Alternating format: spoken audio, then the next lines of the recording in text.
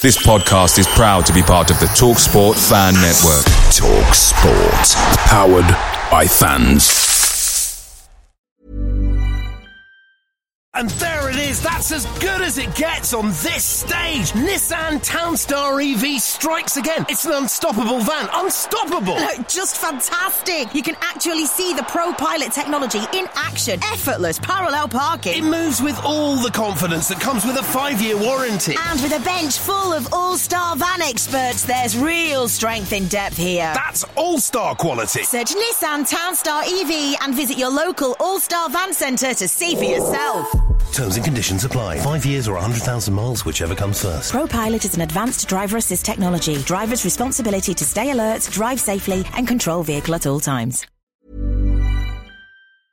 The TalkSport Fan Network is proudly supported by McDelivery, bringing you the food you love. McDelivery brings a top-tier lineup of food right to your door. No matter the result, you'll always be winning with McDelivery. Order now on the McDonald's app and you'll get rewards points delivered too. So that ordering today means some tasty rewards for tomorrow. Only via app at participating restaurants. 18 plus. Rewards registration required. Points only on menu items. Delivery fee and terms apply. See mcdonalds.com.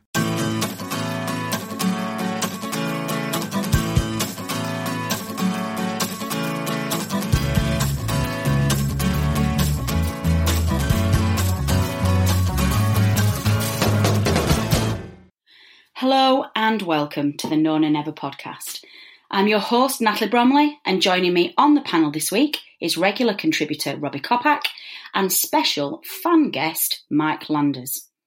Now, Robbie, Mike and I are going to be discussing the latest instalment of Burnley's European adventure, which saw the Clarets win at home to Istanbul to set up the third instalment of the qualifiers for the European group stages by setting up a playoff place against Olympiacos.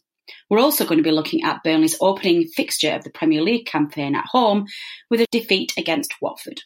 After that, we're going to be bringing in Dave Roberts, our resident statistician, who's going to be looking at the head-to-head between Burnley and Greece teams.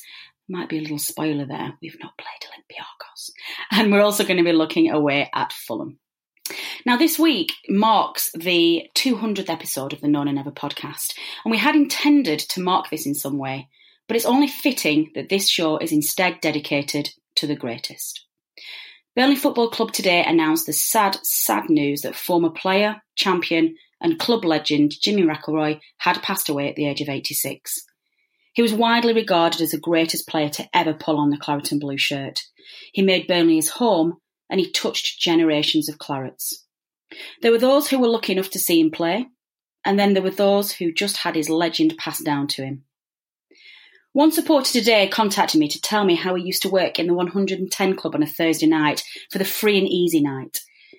Now, this fan never saw Jimmy play, but he was starstruck every time he walked into the room.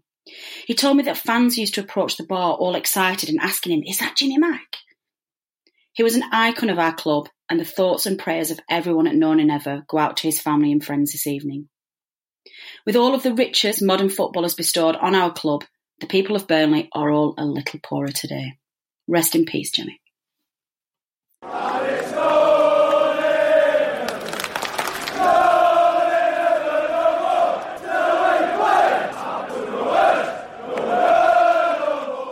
So, Robbie, Mike, let's do what Jimmy Mack would have wanted us to do and brush ourselves down, get on with the show and dedicate our entire existence to everything claret and blue. Welcome to the show, both of you. Thank you very much. Great to be back.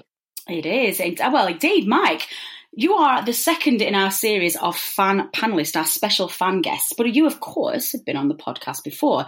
Mike, for those regular listeners who may recall, joined us as part of our Kickstarter campaign, which we ran last season. So he's a bit of a podcast pro now and a special fan.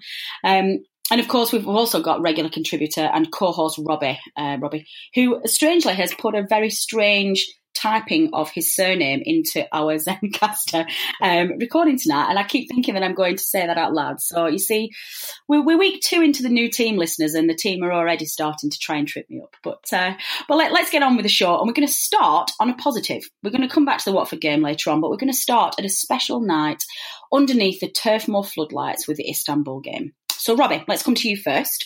Burnley, another fantastic European night, secured a playoff place for the Olympiacos game.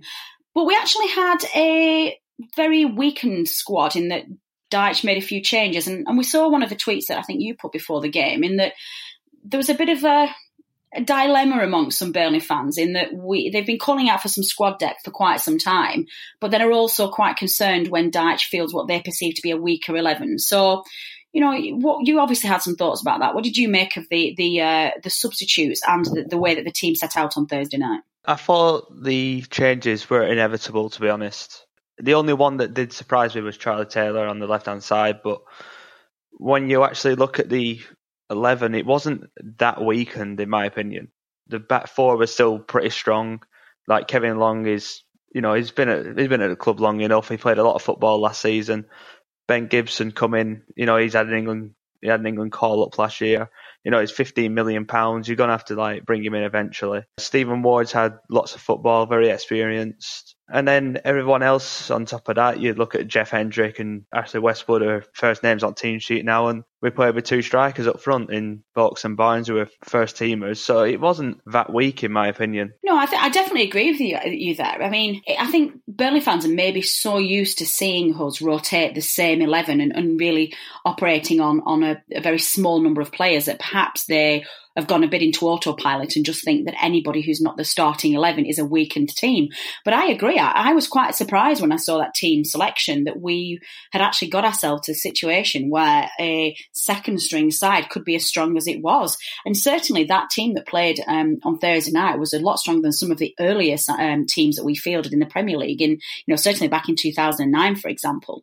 Mike, I know you have some views on Taylor in midfield. I think that was probably my only disappointment for Thursday night, and I think my disappointment stems from a wider point about Burnley's, I guess, lack of cover in certain areas. I mean, we were in the Europa League on Thursday night. We were in a prestigious European Cup, and we were having to make do by playing a left-back as a left-sided midfielder, and surely we shouldn't still be at that stage. Well, the bit that got me wasn't the fact that we had Taylor and Ward on the left-hand side. It was more a case of they were the wrong way round. I looked at the lineup and I was surprised to see it. I thought it was a strong lineup overall, but the weird thing was having Charlie Taylor as left midfield and Stephen Ward as left back.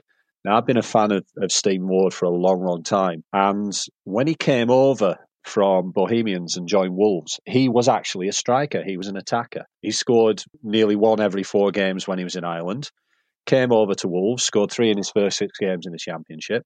His first Premier League goal was actually against Liverpool as a forward.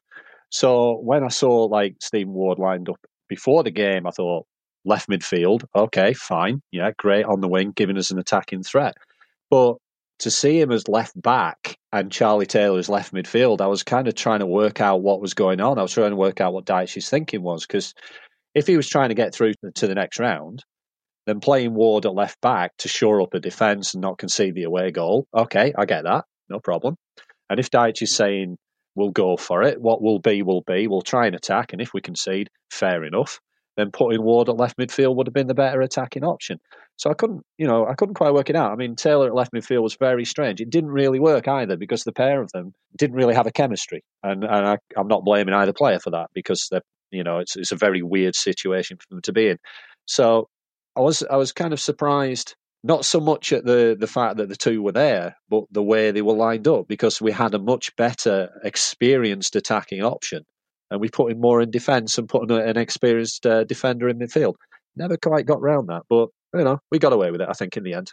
I agree with what Mike just said. I was just thinking then, with Long and Gibson being like a centre-back pairing and they've never played together before, maybe having Phil Bardsley and Stephen Ward more experienced defenders, just each side of them, might just give them a little bit more protection rather than having Charlie Taylor as part of the back four who hasn't played a lot of football, might be a bit rusty defensively. That's just my thought on that. I don't disagree. I think that's a fair point. But it's kind of felt to me like you either stick or twist in a game like that. It's a one-off, you've got the risk of the away goal and so on and so forth. So either you're showing up the defence, at which point, to be honest, I think Charlie Taylor's the wrong choice at left midfield anyway, or you just say, we go for it and see what happens. I can completely understand your point on that, but it just felt a little bit like going for it and then backing off at the last minute. Yeah, that's quite interesting stuff there. I think maybe it's just been felt a little bit weirder with, like you say, having those players out of position. But I do think Robbie's point about giving the back to two centre halves a bit more of comfort would probably have been a very sensible idea. Robbie, I was about to come on to Long and Gibson, actually. I thought they had a fantastic game, the pair of them, considering that was their debut game as a new centre-half duo. They looked solid. They actually looked like they really complemented each other's game as well. And we've suddenly now got ourselves a double backup for Tarky and Ben Mee. Yeah, I thought Gibson was outstanding, to be honest. Just to pretty much throw himself in a pretty difficult game. I thought he was very comfortable on the ball. He come out to play out from the back, which was really good. And I think that, again, going back to Kevin Long, I think that was probably his best performance in a Burnley shirt. There's a few fans who are not sure on him, but I think every time he's come in, he's always been very consistent. And for a defender to come in and out on a regular basis, I think it's a very difficult position to cover. But he's always consistent. He never really lets anyone down. And I think he got a call up for the Ireland team last year too, so he's definitely a very good cover for us. Yeah, I was really impressed. I completely share that view. Mike, what did you think of Hart? Obviously, he's now keeping that number one shirt his own for the time being. That was 3 clean sheets in the bounce for Joe Hart. And from what I believe, I thought he put in a man in the match performance. What was your view? I had him down as man of the match. I was absolutely delighted and have been delighted with it as a signing, have been since day one. I know it's a very weird situation he's walking into, and especially as fans, because we have fan favourites as well, and he's possibly displacing them. But I think he was absolutely superb. I think he was solid without being spectacular. He did the job, which is kind of like a very Dyche thing. You know, you do the job. And I think Joe Hart made several superb saves, especially right at the very end. I don't think he got enough credit for that. And it's kind of a weird thing watching him play for Burnley because it's 2 things.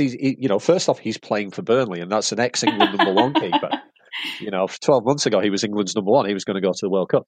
But the other thing as well is there's a little bit of an unfairness that you can feel in the stands, is that he comes with a little bit of a reputation of making a mistake every so often. And we as fans seem to project that worry onto him. He's not shown at any point that he's going to make a mistake or anything like that. Absolutely the opposite. But every time a shot comes in, you can feel a sort of certain section of fans going, oh, this is where he's going to mess up. But he's shown absolutely no sign of that. And we're looking for errors that aren't there. Or other goalies to get away. But I think he's been superb. Absolutely. Yeah, he really has. I definitely think that is a wide minority. I would certainly, maybe we sit in very different areas of Turf Moor, but certainly from the area that I sit in, he's got a lot of support in the fans, and people are really, really willing him to do well. Robbie, second Thursday night home European game that we've had to go to extra time to see a game out. Probably not ideal, given the perceived small squad that we have, and also the very early stage of the season. I kind of thought that they came through it all right. I think my only fitness concerns in that extra time was poor Charlie Taylor, who'd been running around in midfield in a position he wasn't used to, and I honestly feared at one point his poor legs were going to buckle underneath him. But other than that, I thought we looked like we'd not still broken into a sweat by the time that extra time had finished. Yeah, I agree with that. I thought we were in second gear for large parts of the game, and I thought, certainly after we'd scored, I thought we were really, really good.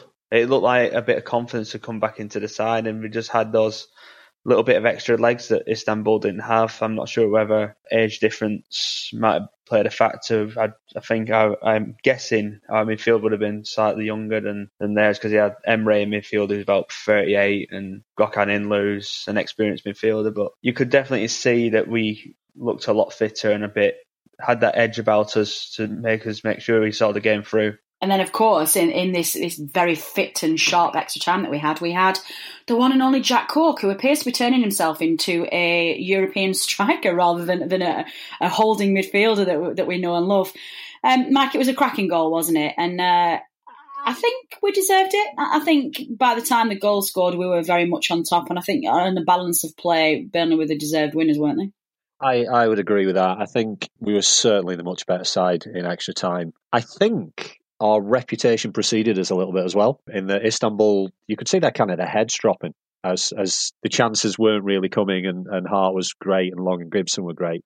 And by the time the goal arrived, Clarets were on top, and I thought we kind of saw the game out quite well, actually. From there, I was expecting a bit more of an onslaught from Adebayor and co, but I was very impressed with the way they played through extra time. And the goal, and I've seen it, and I'm like most Clarets fans, I must have rewound it 50 times just watching it. The one thing it reminds me of is Scotty Arfield away at Blackburn. That hovering around the D and the one-time pass up into the top corner. He could have blasted it. He could have hit Rosette, but did he ever pick out that corner? It was absolutely gorgeous. And yeah, the extra time, the fitness. Just a point on that. Today's Guardian said, tiredness from midweek trips cannot be ruled out, nor can the hours lost in training and preparation. Oh, don't even get me started on that. Home. Where was this long midweek trip to? South Manchester? Yeah, we'll come on to that, Mike, when we discuss the Watford game, but that's been my bugbear this week. I've fallen out with far too many people about this type of conversation, but let's move on to that for Watford. Robbie, just a very quick one to finish off on the goal. I'm not entirely sure that Jeff Hendricks got enough credit for his role in that goal. He never gets enough credit.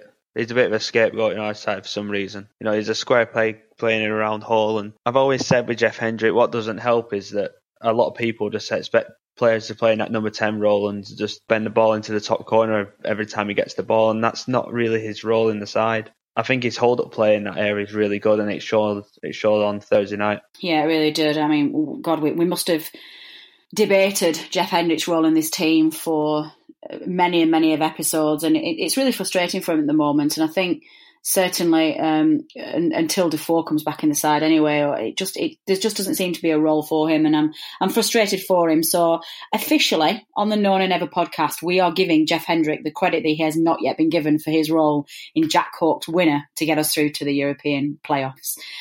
Sticking with you, Robbie, just one final point. I was quite interested to hear Sean Dyche talk after the game about the character of some of these European sides and the way they conduct themselves.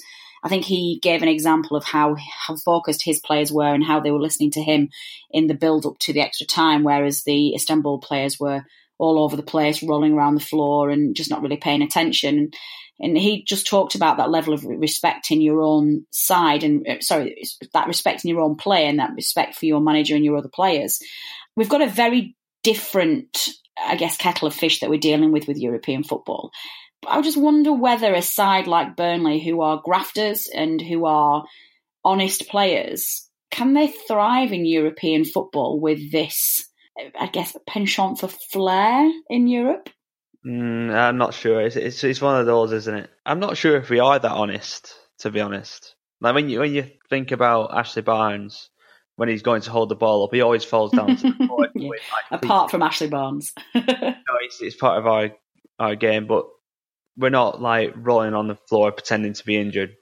That's the difference, and it might be something we might have to adapt to if we go further on in the competition, but we'll have to wait and see on that one.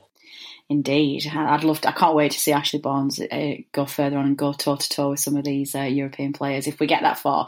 And of course, till we get that far, we have to get past a small matter of a two-legged playoff tie with Olympiacos. Now, there's been some suggestion this week that Olympiacos aren't quite the side that they used to be, which has obviously jinxed us all, listeners. Thanks for that.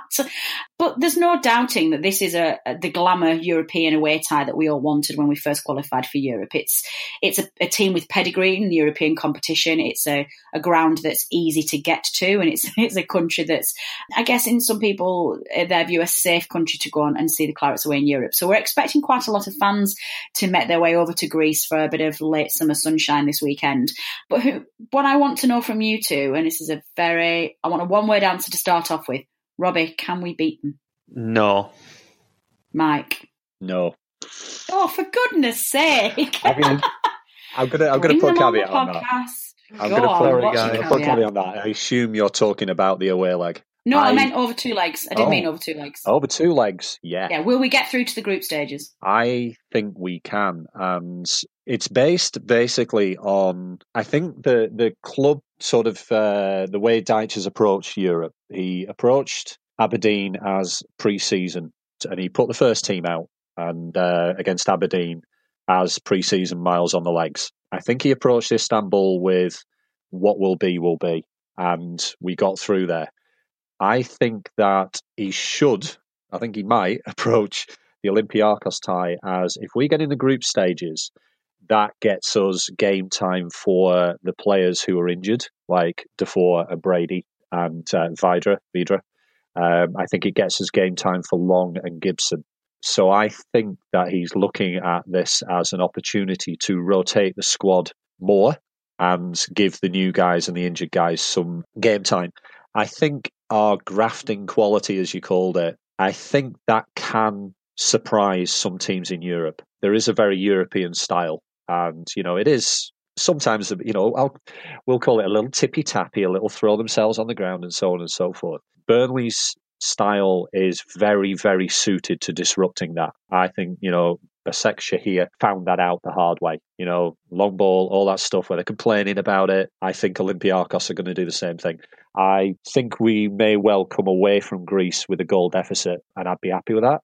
If we came back with a 2-1 defeat, I'd be absolutely delighted because we got an away goal. I think if we come home to the turf, either a goal behind or level, I really do fancy our chances for the second leg. I really do. But at the end of the day, it depends on what the manager's focus is. Personally, I hope and I think he wants to win it. I think he wants to get through that group. Yeah, I completely agree. And I understand the concerns between balancing Premier League survival and doing well in Europe. But for me, this is the key fixture of the European qualifiers. And this is our chance to get into the Europa League group stages. And I think he has to take it. I understand fully that we probably can't have both. We probably can't aim to finish top 10, certainly not 7th in the Premier League, and do well in Europe in one season. It's maybe come a little bit too soon for us. But if you asked me now if I would take 15th, 16th in the Premier League and a good run at Europe, then I would happily snap your hand off for that. I think this is a chance that we've been given as a reward for our hard work last season. And let's be realistic here. We're not sure when this opportunity is going to come round again. And it would be absolutely criminal, in my opinion, to not take advantage of that. And I think as well, is there really that much difference between finishing 10th in the Premier League and finishing 15th? Yes, there's an escalation of prize money, but given that the vast majority of our prize money comes from TV rights and not from places where you finish in the league, it's probably not going to make a massive difference if we, finish a little bit further down the table, as long as we survive and we don't get relegated. So to me, he has to go for it. One last thing on the Europa League before we move on to Watford. I was very surprised leaving Turf Moor on Thursday to turn the radio on and hear the fixtures come out for the early Carabao Cup, the League Cup games. And I was like, oh, who did we get? And then our name wasn't mentioned. And this is going to sound ridiculous, listeners, but I honestly got such a buzz of excitement when I realised that we were not drawn in the early stages of the League Cup because we're in Europe. So for some reason, it had just not struck me, and it was a very, very nice feeling to realise that we're just hanging around with the big boys now and not going in the early stages of the League Cup.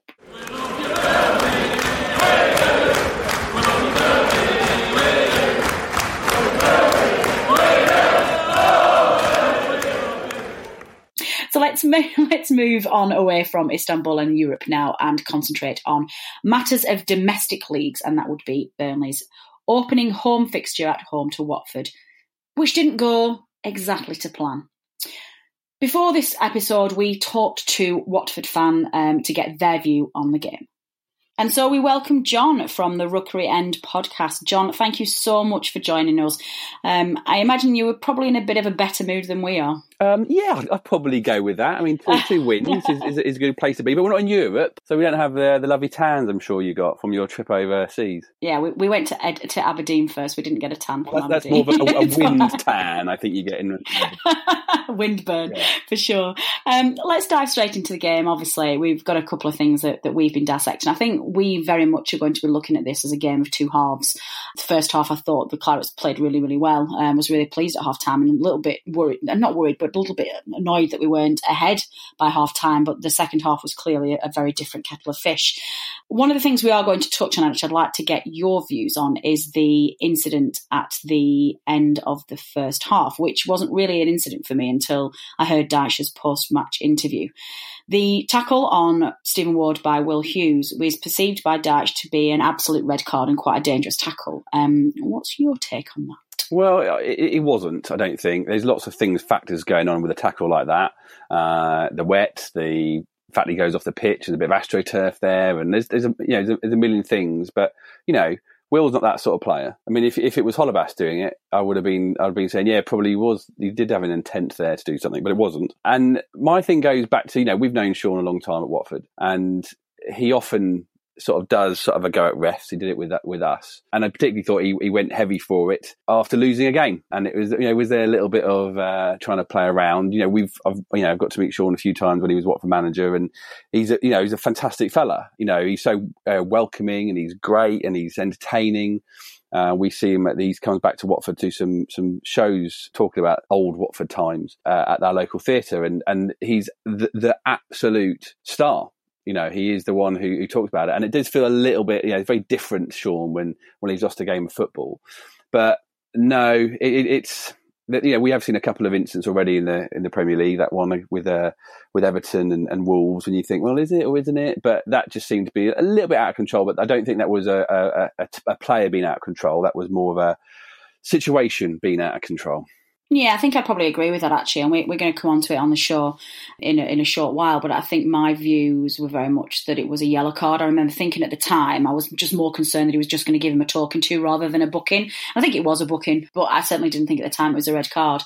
I suspect maybe Dyche's frustrations were born very much out of seeing quite an uncharacteristic side display from his team in that second half, and we just didn't react quick enough to your speed and tempo that your guys had dictated, I don't think, to the game. And also, we didn't really react to going 3-1 down. We just threw the towel in and didn't really want to claw our way back into it.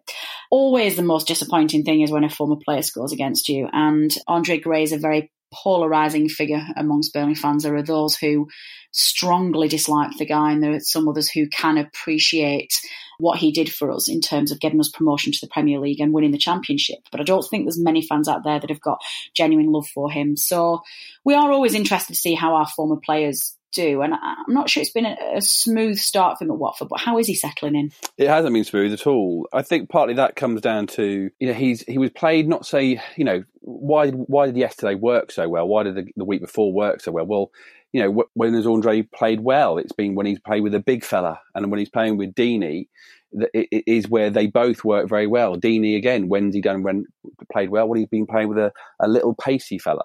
And it's obvious to most people, but he never got that chance to really play that way. At the beginning of last season, we had an amazing midfield of Nathaniel Chalobah, Tom Cleverley, and Abdel Doucouré, who you saw yesterday. And that sort of fell apart when Nathaniel got injured, and then when Tom Cleverley got injured. So I don't think he was necessarily the new system he was sort of building up to, let's say, just fell apart quite quickly. And he did need a lot of transition because he isn't the most skillful player in the world.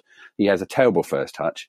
And the season didn't quite get going for him. They did a little bit of, when he did score goals, putting his hand to his ear. To the Watford fans, you're going, stop listening to the people on Twitter, will you? And just sort of understand that we know how football works and how he's a big runner, and he does a lot of off the ball work, even if he isn't scoring the goals. So this year's been good. Definitely feels better. He feels different, and his attitude seemed a bit different. And what I like about that goal particularly, it just seemed to be a bit more of a reactive goal, because he isn't, again, that clever footballer. You sometimes see him thinking too much. Like there was a one ball came over, to him at the far post, and it hit his shin and sort of went off. He could have scored a belting of a goal. But that moment as the ball travels over, he's probably going to think about it a bit too much, and that's where he sort of falls apart, I think. So he is, I think we're probably in the same place about Andre Gray. He probably has to score at least 15, 20 goals, I think, to get anywhere up in our love of him, let's say. Yeah, it's a difficult character to really get to grips with. But, I'm always a fan of people. If they graft, if they work hard and if they try and prove themselves, then I will support them regardless of what they've done in the past. And I think you really hit the nail on the head then. You were talking about his reactions and his cupping his ears to the fans and stuff. You just think, you know what, just get your head on the game and play. So certainly from what we saw on Saturday, it looks like he's in a good place. And it's quite interesting to hear you talk about him and Deeney, because, of course, his most successful spell with us was when he was playing with Sam Bucks. And that's a very similar dynamic. So, yeah, you looked great on Saturday, depressingly. You had a challenging season last year in parts, a bit stop-start in places, and perhaps maybe didn't get as high up the table as you would have liked. What are your hopes for this season? What do you think you'll do? Well, let's say every single Premier League season we've had in the Premier League has been a season of two halves. We've often started quite well, and we've absolutely fallen apart, literally absolutely fallen apart in the second half of the season. Last year was a little bit more obvious. Everton come knocking at the door in November for Marco Silva, and that threw a lot of things off. Not just him not investing his time and effort in, but also it just threw a lot of the characters off. And Javi, when he came in, was doing a job to solve it and to put some plasters over some sores. So we hopefully, with him being the first manager we've had in the Premier League who ended the season, had a pre-season and starts the next season, that we can hopefully get some things a bit more bedded in. He knows those players a bit better, and he knows how to use them a lot better. Like you say, Andre Gray last year, he found a player that was out of sorts and down on his luck, and that can be quite a big thing to turn around. But that seemed to have reset itself this year, and the same with Troy as well. So our hopes are that he can be around and we can just be consistent. I don't mean like let's get to 40 points any quicker or safety any quicker, but I just want that sort of feeling of win, draw, lose, win, draw, win. Just a mixture of things. We seem to have massive phases to our season, so a bit of consistency. And if Leicester can do it, and if you can do what you've done, then maybe one of us could do something good. But we're going to dream that. We're not going to be planning for that quite yet. I love that though. If Leicester can do it, why can't I? I think I genuinely think it's fantastic that in the modern day Premier League, Leicester have won the Premier League and Burnley have qualified for Europe. It just gives, because it's a hard grind as a Premier League when you're not one of the top 6 and then 7 with Everton. Literally, any 3 of 13 sides can go down. We nearly lost Southampton last season, and they were nowhere near tipped for relegation at the beginning of the season. West Ham are going to struggle again this season, and if you just have a bad spell, or like you say, that very stop-start run of games, you can easily find yourself being sucked into it. So if you can just have one season where it's not just about surviving, and it's not just about getting to 17th and see how high you can get up, but you can thrive and do something like a title or Europe, it's got to be good for the league. John, thank you so much for joining us. That has been really great insight. I'm going to ask you to give us one final thing before you leave, and I'm going to ask as many away fans as we can this season. We don't expect you to be an expert. We don't expect you to have a particularly informed decision, but ignoring the second half on Sunday, gut instinct, where will the Clarets finish? My gut instinct says I think you're going to be battling to the end, but I think the thing that I still don't know is where do you go with this Europe thing? The fact that you guys haven't signed what you would call extensive numbers to cope with that, I think there'll be a point where I thought yesterday was second half was, that very draining extra time that you had. It wasn't just an extra time in the League Cup; it was an extra time in Europe.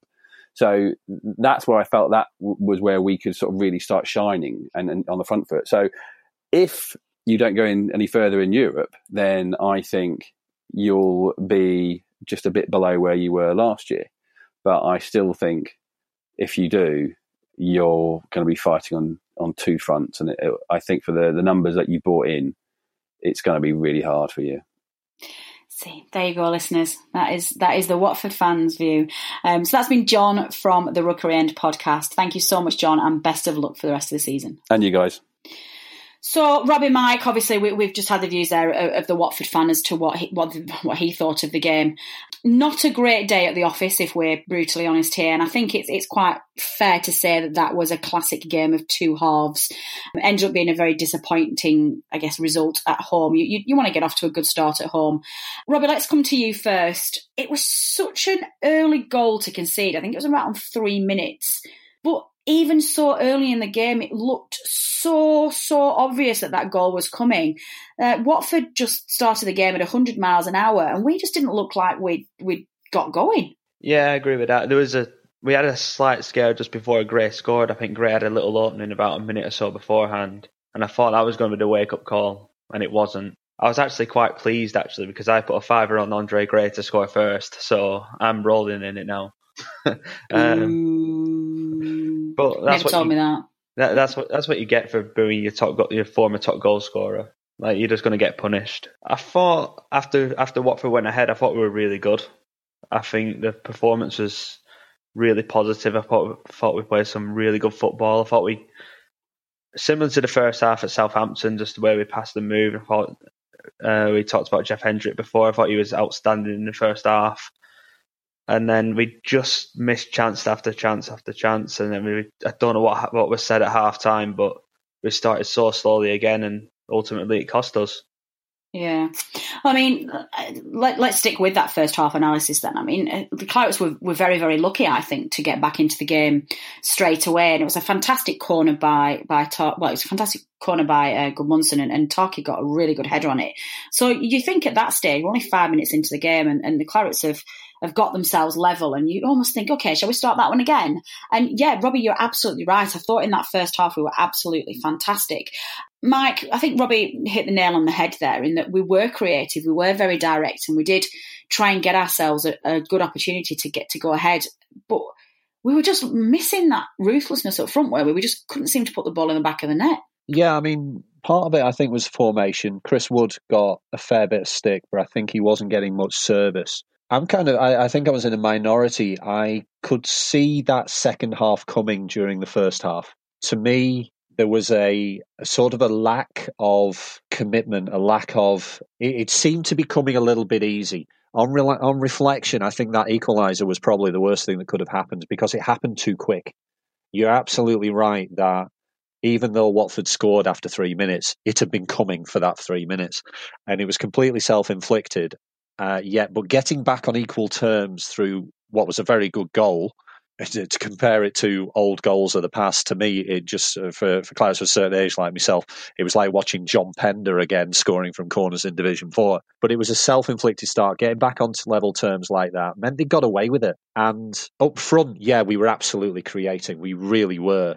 But there were several occasions where the back four were a little complacent, I thought. Tarky was, he scored a great goal, but he was so far out of position for Andre Gray's goal. Him and Ben Mee were absolutely not on the same wavelength, I thought. And you could kind of see it, but we were kind of getting away with it because we created some great chances. Gudmundsson's free kick. Lennon was I don't know what he has to do to score in a competitive game, because he has had so many chances and they bounce off defenders or last-ditch tackles or whatever. But I honestly, when we went in at the end of the first half, I was kind of like, this isn't ending 1-1, and I've no idea which way it's going to go. Yeah, it is really disappointing, really, and I think we have learnt our lesson a lot from the seasons that we've spent consecutively in the Premier League, to try and take your chances and make sure you get your noses in front when you want to.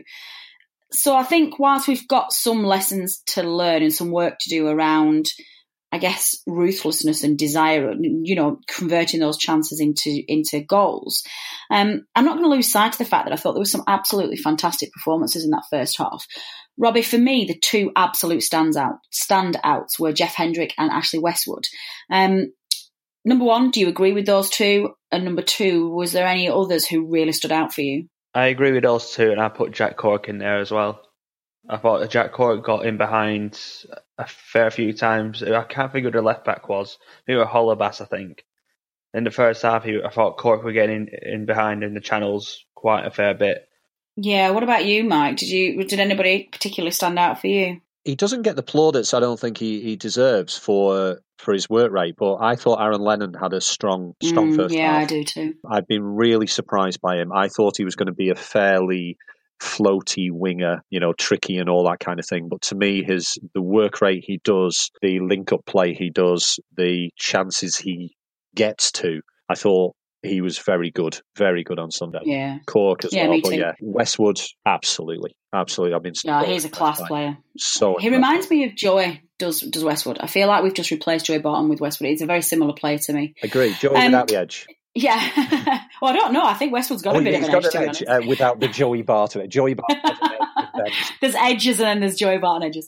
The last thing then on the first half before we try and dissect, so we'll go into a bit of therapy for the second half performance, listeners, but the big talking point, according to Dyche, which I didn't actually think was a talking point until I heard Dyche's post-match interview, so I think you probably get a feeling for where I sit on this, but Dyche claims that Will Hughes' tackle on Stephen Ward was shocking and should have been a red card, which would of course seen them down to 10 men and Will Hughes not on the pitch to enable him to score the third goal. I can't see this, Dyche. I'm sorry. I do love to support you as much as I can, but I've looked at it a few times and I remember seeing the tackle at the time and I remember thinking in my head, come on, ref, that's a yellow. That's got to... I mean, it was more of a case of don't let that go just to talking to you. That's got to be a yellow card as that. And never in my mind did I think that it was a red at the time, sorry. And I have watched it back now and I think if you play it at a certain angle, sped up or slowed down and kind of manipulate the footage to how you want it to, you can put the arguments in there that it could have been a red, but my view is that it was a yellow. Robbie, red or yellow? I thought it was a red at the time and I still think it's a red now.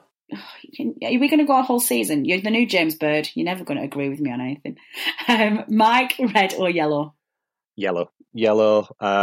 I've seen it in slow motion 6 or 7 times. I could have seen an argument for a red because I've seen it 6 or 7 times in slow motion. At the time it was yellow. I have no complaints to the referee saying it was yellow because he only gets to see it once. Yeah. To me, that was a yellow. The weird thing was it was such an unnecessary tackle. It really was. I don't understand why he did it.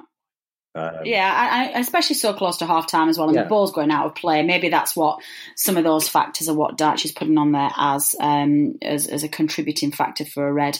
I think I saw on Match of the Day too, Paul Ince said it should be an orange. I think that just reminds me of why I stopped listening to Paul Ince quite some time ago. That's always the best. That's always the best. Yeah, definitely. So come on, we're going to have to do it. Take a deep breath, panel. We're going to have to dip into the debacle that was the second half. Now, this is not going to be comfortable. It was, quite frankly, an absolute disaster. The Clarets didn't come out in the second half. Dyche warned them, he said, that they needed to be sharp from the off, and they were anything but sharp. Conceded 2 frighteningly sloppy goals by our own standards. But then, disappointingly, didn't react to going 3-1 behind. So, where do we even start? Robbie, the first goal, the Deeney goal. I mean, I'm going to give their I don't know, forgive me, I didn't write down who it was who put that ball through to Deeney because I thought it was an absolutely fantastic ball. Thank you. It was a fantastic ball through. But no matter how many times you look at it, our defence looked fast asleep. I'd say it's not often you'll see a Burnley side sort of kind of lose a discipline and capitulate. Capitulate's probably the wrong word, but to concede 2 sloppy goals like that in such quick succession is really disappointing. It reminded me of, I think we lost 3-0 at home to Spurs last season. And that first half after Dele Alli got the penalty, we started a bit like that, where it was like the players just lost their heads for 5-10 minutes and we just didn't really get back into the game after that. No, we didn't. And then to make matters worse, a few minutes later, we somehow lose possession from our throw-in. I'm not really sure what Westwood was thinking there. And albeit a fantastic strike by Hughes, I thought it was at heart was very... You just didn't have a chance, I don't think, to pick that. But again, they just took so long to react to going 2-1 behind. And while the game's 2-1, you can dig deep and you can get yourself back into the game. But I'm struggling to comprehend just how badly they concentrated when they'd already gone 2-1 behind, Mike, to then be so sloppy from our throw-in and end up conceding a goal of that magnitude? I tell you, it gets worse and worse every time you look at it. There's a little trick I have. Well, it's not really a trick. If you watch the highlights from Turf Moor of any game, you will see that stripes on the pitch. Each stripe is 6 yards, because that's how you know where it's a 20-yard or a 24-yard or whatever. I've rewatched that Will Hughes goal. He runs over 18 yards completely unchallenged from inside our half. When he shoots, Ben Mee is still 5 yards off him. So he's run so far completely unchallenged and still is unchallenged, and somehow Ben Mee just throws himself to the ground. And, you can't blame Joe Hart. He got beat by an absolute rocket, and I'd be still screaming at my defenders if I was Joe Hart. But even then, going behind was just, they just turned around and just went, well, seems like it's not happening. Tarky, again, was out of position. Now, it doesn't help when Loughton gives the ball away, but Tarky was well out of position for the second goal. Him and me were just wellying the ball out of defence anywhere. Now, I know we get criticised for playing long ball a lot, and it's justifiable, but usually it's got purpose and direction. And they weren't. They were just smacking it anywhere. The body language wasn't great. I don't think Ben Mee was being his usual imperious self all season yet, either. I think his passing radar really needs an MOT right now. It just felt, I know Robbie was saying the word capitulate. It wasn't quite a capitulate. It just felt complacent. It really did. It kind of felt a little bit like a team that had gone, you know what, we've beaten Aberdeen, we've beaten Istanbul, we're in the Europa League, and we've got a point away at Southampton, and it could have been 3. Watford haven't even scored away from home for 7 games. We should be okay. And we also conceded in the first minute or third minute, and we got away with it. So we're going to be fine. I don't think Watford were any great shakes, but they really didn't have to be. And the relentlessness and the other buzzwords that Dyche always uses to describe the team, and with justification, just was not there. It felt complacent, and it felt a little no strong chin. The metaphor. No strong jaw. Not a strong chin. No it felt strong like jaw. it felt like a reed in the wind. There you go. I got my metaphor. Yeah, it's a reed in the wind, yeah. And that's how it felt. It really did. Yeah, I mean, I'm not too concerned at the moment. Number one, we're just reinforcing this bizarre stat that Sean Dyche's Burnley sides just lose every opening home fixture in every single season. I think last season we lost to West Brom, and that turned out okay. So I'm not too concerned there. We've also got to bear in mind, listeners, that we've still got Robbie Brady and Stephen Defoe to come back, and how we are missing them at the moment. And we're also, when he's Dyche fit in about February, I expect we've got Vidra to come in as well. So it's a challenge at the moment, because we've got key creative players missing from the side. We've got most of our first team are fit, and they're the ones who will do the grafting, and they're the ones that will really push to keep the defence solid and grind us out a result. But the key injuries we've got are our flair. So let's not be too concerned, Clarets. We will be fine. We've had our glitch for this mission. We get to go away to Fulham next week and put things right against a side who haven't had the best of starts to their Premier League life. So we're going to end the Watford analysis with just hope for the future that everything's going to be all right. And with that in mind, we're going to introduce back into the show resident statistician and our, I guess, everybody's favourite stats man, Dave Roberts. Dave, welcome back. It's nice to have you again, second week running, with all of our stats and our heads-to-head and all of the information that we need for the next couple of weeks. I'll try my best, Natalie. You certainly will. Well, let's start with, we'll follow the same format that the show did. We start off by talking about the Europa League and the Istanbul game to obviously set up the two-legged Olympiacos game for the playoffs. Now, I'm assuming you're going to tell me there's not an awful lot of head-to-head stats out there between Burnley and Olympiacos. Well, we've never played them, so yeah, it's going to be a short feature, this one. But I did prepare. There's a couple of other interesting stats that we can look at. Burnley haven't actually played in Greece before. I actually did some research recently going back. Well, I say research, I was actually looking at the information in the Clarets Chronicles book, but trying to get the information online. So I've actually got a report on there now which looks at all Burnley's non-competitive matches, including all friendlies, going back to 1946. And looking at those games, there's only one game Burnley have played against a Greek side, which was PAOK Salonika, who they played in 2000. What a great name. Yeah, 2005, when Steve Cotterill was manager. We had, I think it was a training camp out in Austria, and they were one of the teams we played. So that's the only experience I think we have of playing a Greek side, unless there's anything pre-war. I don't think there is. I had a quick glance back, didn't see anything, but certainly we had that one game in 2005, but no matches in Greece until this week. Wow, that is a short feature. That's about a minute long. Of listeners, I'm really sorry if you tuned in this week to get our head-to-head stats on Grecian glory. although we can look at the other competitive European games we've played. Oh yes, please do. We've played 8 previous matches in European competitions. That's obviously the 60-61 European Cup and then the Intercities Fairs Cup in 1966-67. And the good news or the bad news, depending on how you look at it, is that Burnley have only won one of those games. They won 3-1 at Lausanne Sports, but they only lost twice. We lost both of the away legs in the European Cup campaign, but the other Fairs Cup ones were all draws. So if you look back at the entire record, those 8 matches, obviously including the Aberdeen and Istanbul games, it's played 8, won 1, drawn 5, and lost 2. Oh, wow. I was going to say, actually, our drawing record in Europe's probably going to fit well with us, given that we've had to go so many draws this game. Well, a draw wouldn't be a bad result, particularly a score draw. That would it wouldn't. No, exactly. Yeah, it really will. So that's kind of exciting. You know, there's not an awful lot out there, but we've managed to close some kind of European fixtures. I've rescued it. You know, you have rescued it. I'm very impressed, Dave. But let's give us some positive news. Tell us, Dave, please tell us that we're going to win away at Craven Cottage. Well, it's a shame we're not playing at Turf Moor, really, because we have a really good record against Fulham at Turf Moor. You've got to go all the way back to the early 1950s. I think it's like 31 matches since Fulham won at Turf Moor, but away from home, as you would expect, teams don't have quite as good a record. We don't have a bad record at Fulham. I think we've had 11 victories overall out of 46 matches, but they're a lot fewer and far between in terms of the away wins that Burnley have had at Craven Cottage. You're not really playing by the brief here, Dave.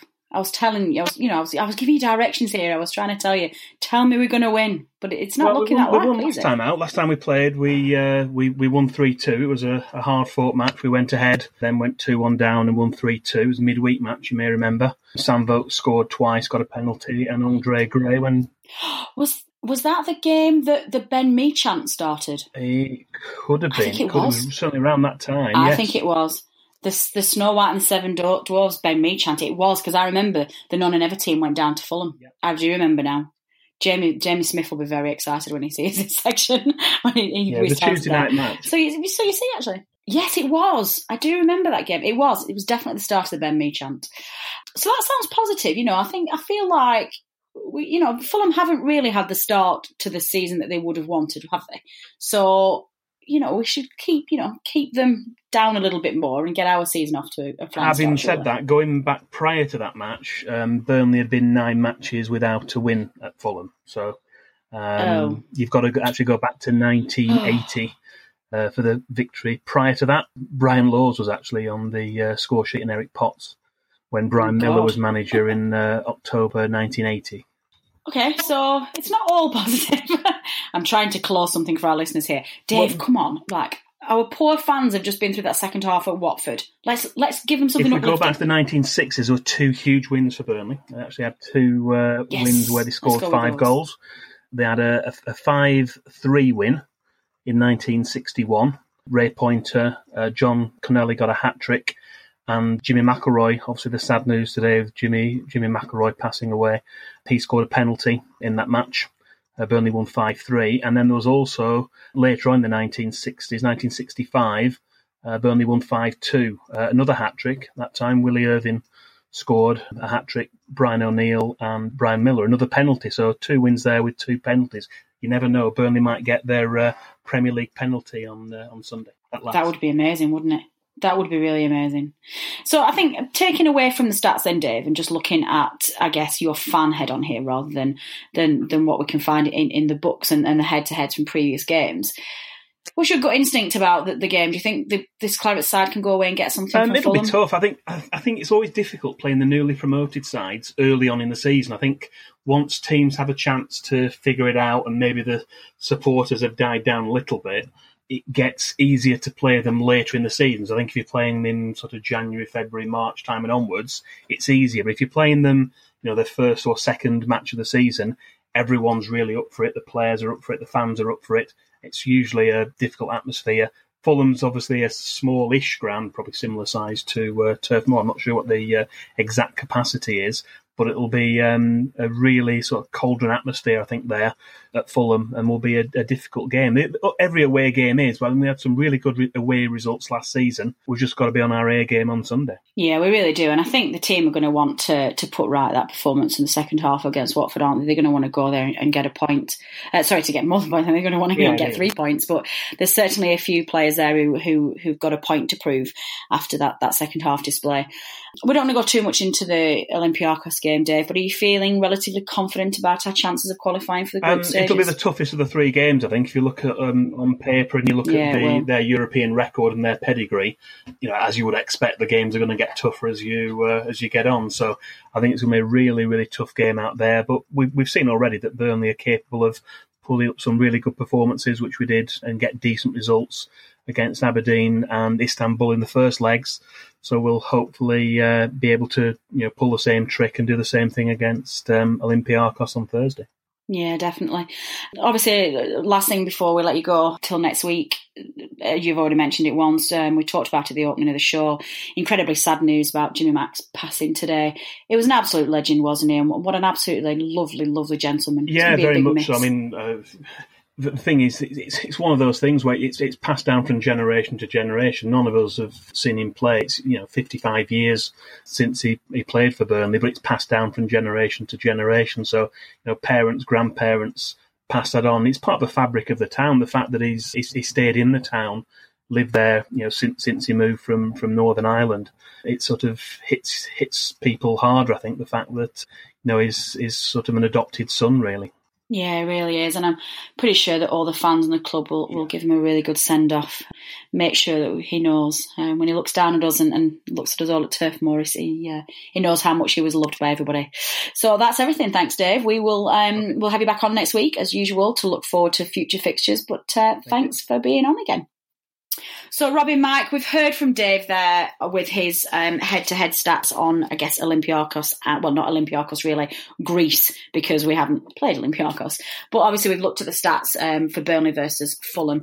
Just finishing off this week's podcast, let's leave Olympiacos because that's a 2-legged affair, and we'll look at that next week. But, Robbie, let's start with you. Predictions for Fulham? What are your hopes and what are your expectations? I'm hoping for a point, but we'll get beat 2-0. Oh, okay. Okay, that's fair enough. You think our defence... Hang on, let's just rewind that. You think our defence will concede another 2? You don't think that last week was just a blip? It's Fulham. It's that, newly promoted kind of bounce and swagger that they'll have at home, and that's just my main concern. Yeah, that's true. Yeah, okay, I can see that. Mike, expectations and hopes for Fulham away? Hopes for an Ashley Barnes winner bouncing off his backside as he normally does. Expectations are a 0-0 draw. Fulham are a great attacking side, but they came up from the Championship, and I think they lack a little bit of the street smarts that Premier League teams have, and Burnley has a bit of a street smart around it when our defence and when our team is playing to its capability. And I think it's be a little bit like Istanbul again. I think they'll have a lot of Fulham players buzzing around, playing nice little short passes and interchanges and whatever, and then hopefully Tarky and Ben Mee just stick themselves right in front of that shot from 18 yards and it goes off for a corner.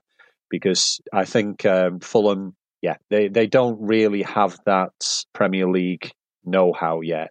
And I think Tottenham actually kind of gave them a lesson last week. Yeah, they're a bit like a yappy dog. Yeah, they got the 1-1. Here's your chance and whatever, and then they just get shut down. And I think Fulham are a bit like that. Wolves were the same last week against Leicester. You got to take your chances. And I don't see Fulham having the firepower to break us down. Excellent. Well, we've got a mixed bag there, listeners. But that's all we have time for this week on a jam-packed show. Thanks as ever go to, well, sorry, I guess not thanks as ever, but thanks this week go to John from the Rookery End podcast for his insight on the Watford game. We thank fan panel guest Mike Landers for joining us with his pearls of wisdom. Dave Roberts, again, our stats guy, for giving us our predictions for next week.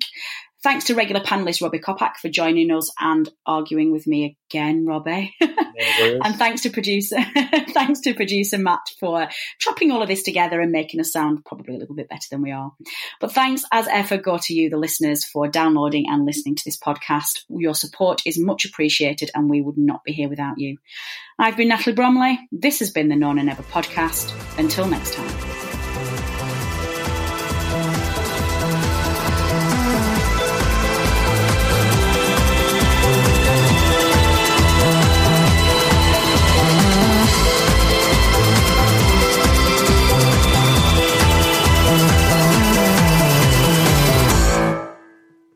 Away days are great, but there's nothing quite like playing at home. The same goes for McDonald's. Maximise your home ground advantage with McDelivery. Order now on the McDonald's app. At participating restaurants, 18 plus serving times, delivery fee and terms apply. See mcdonalds.com.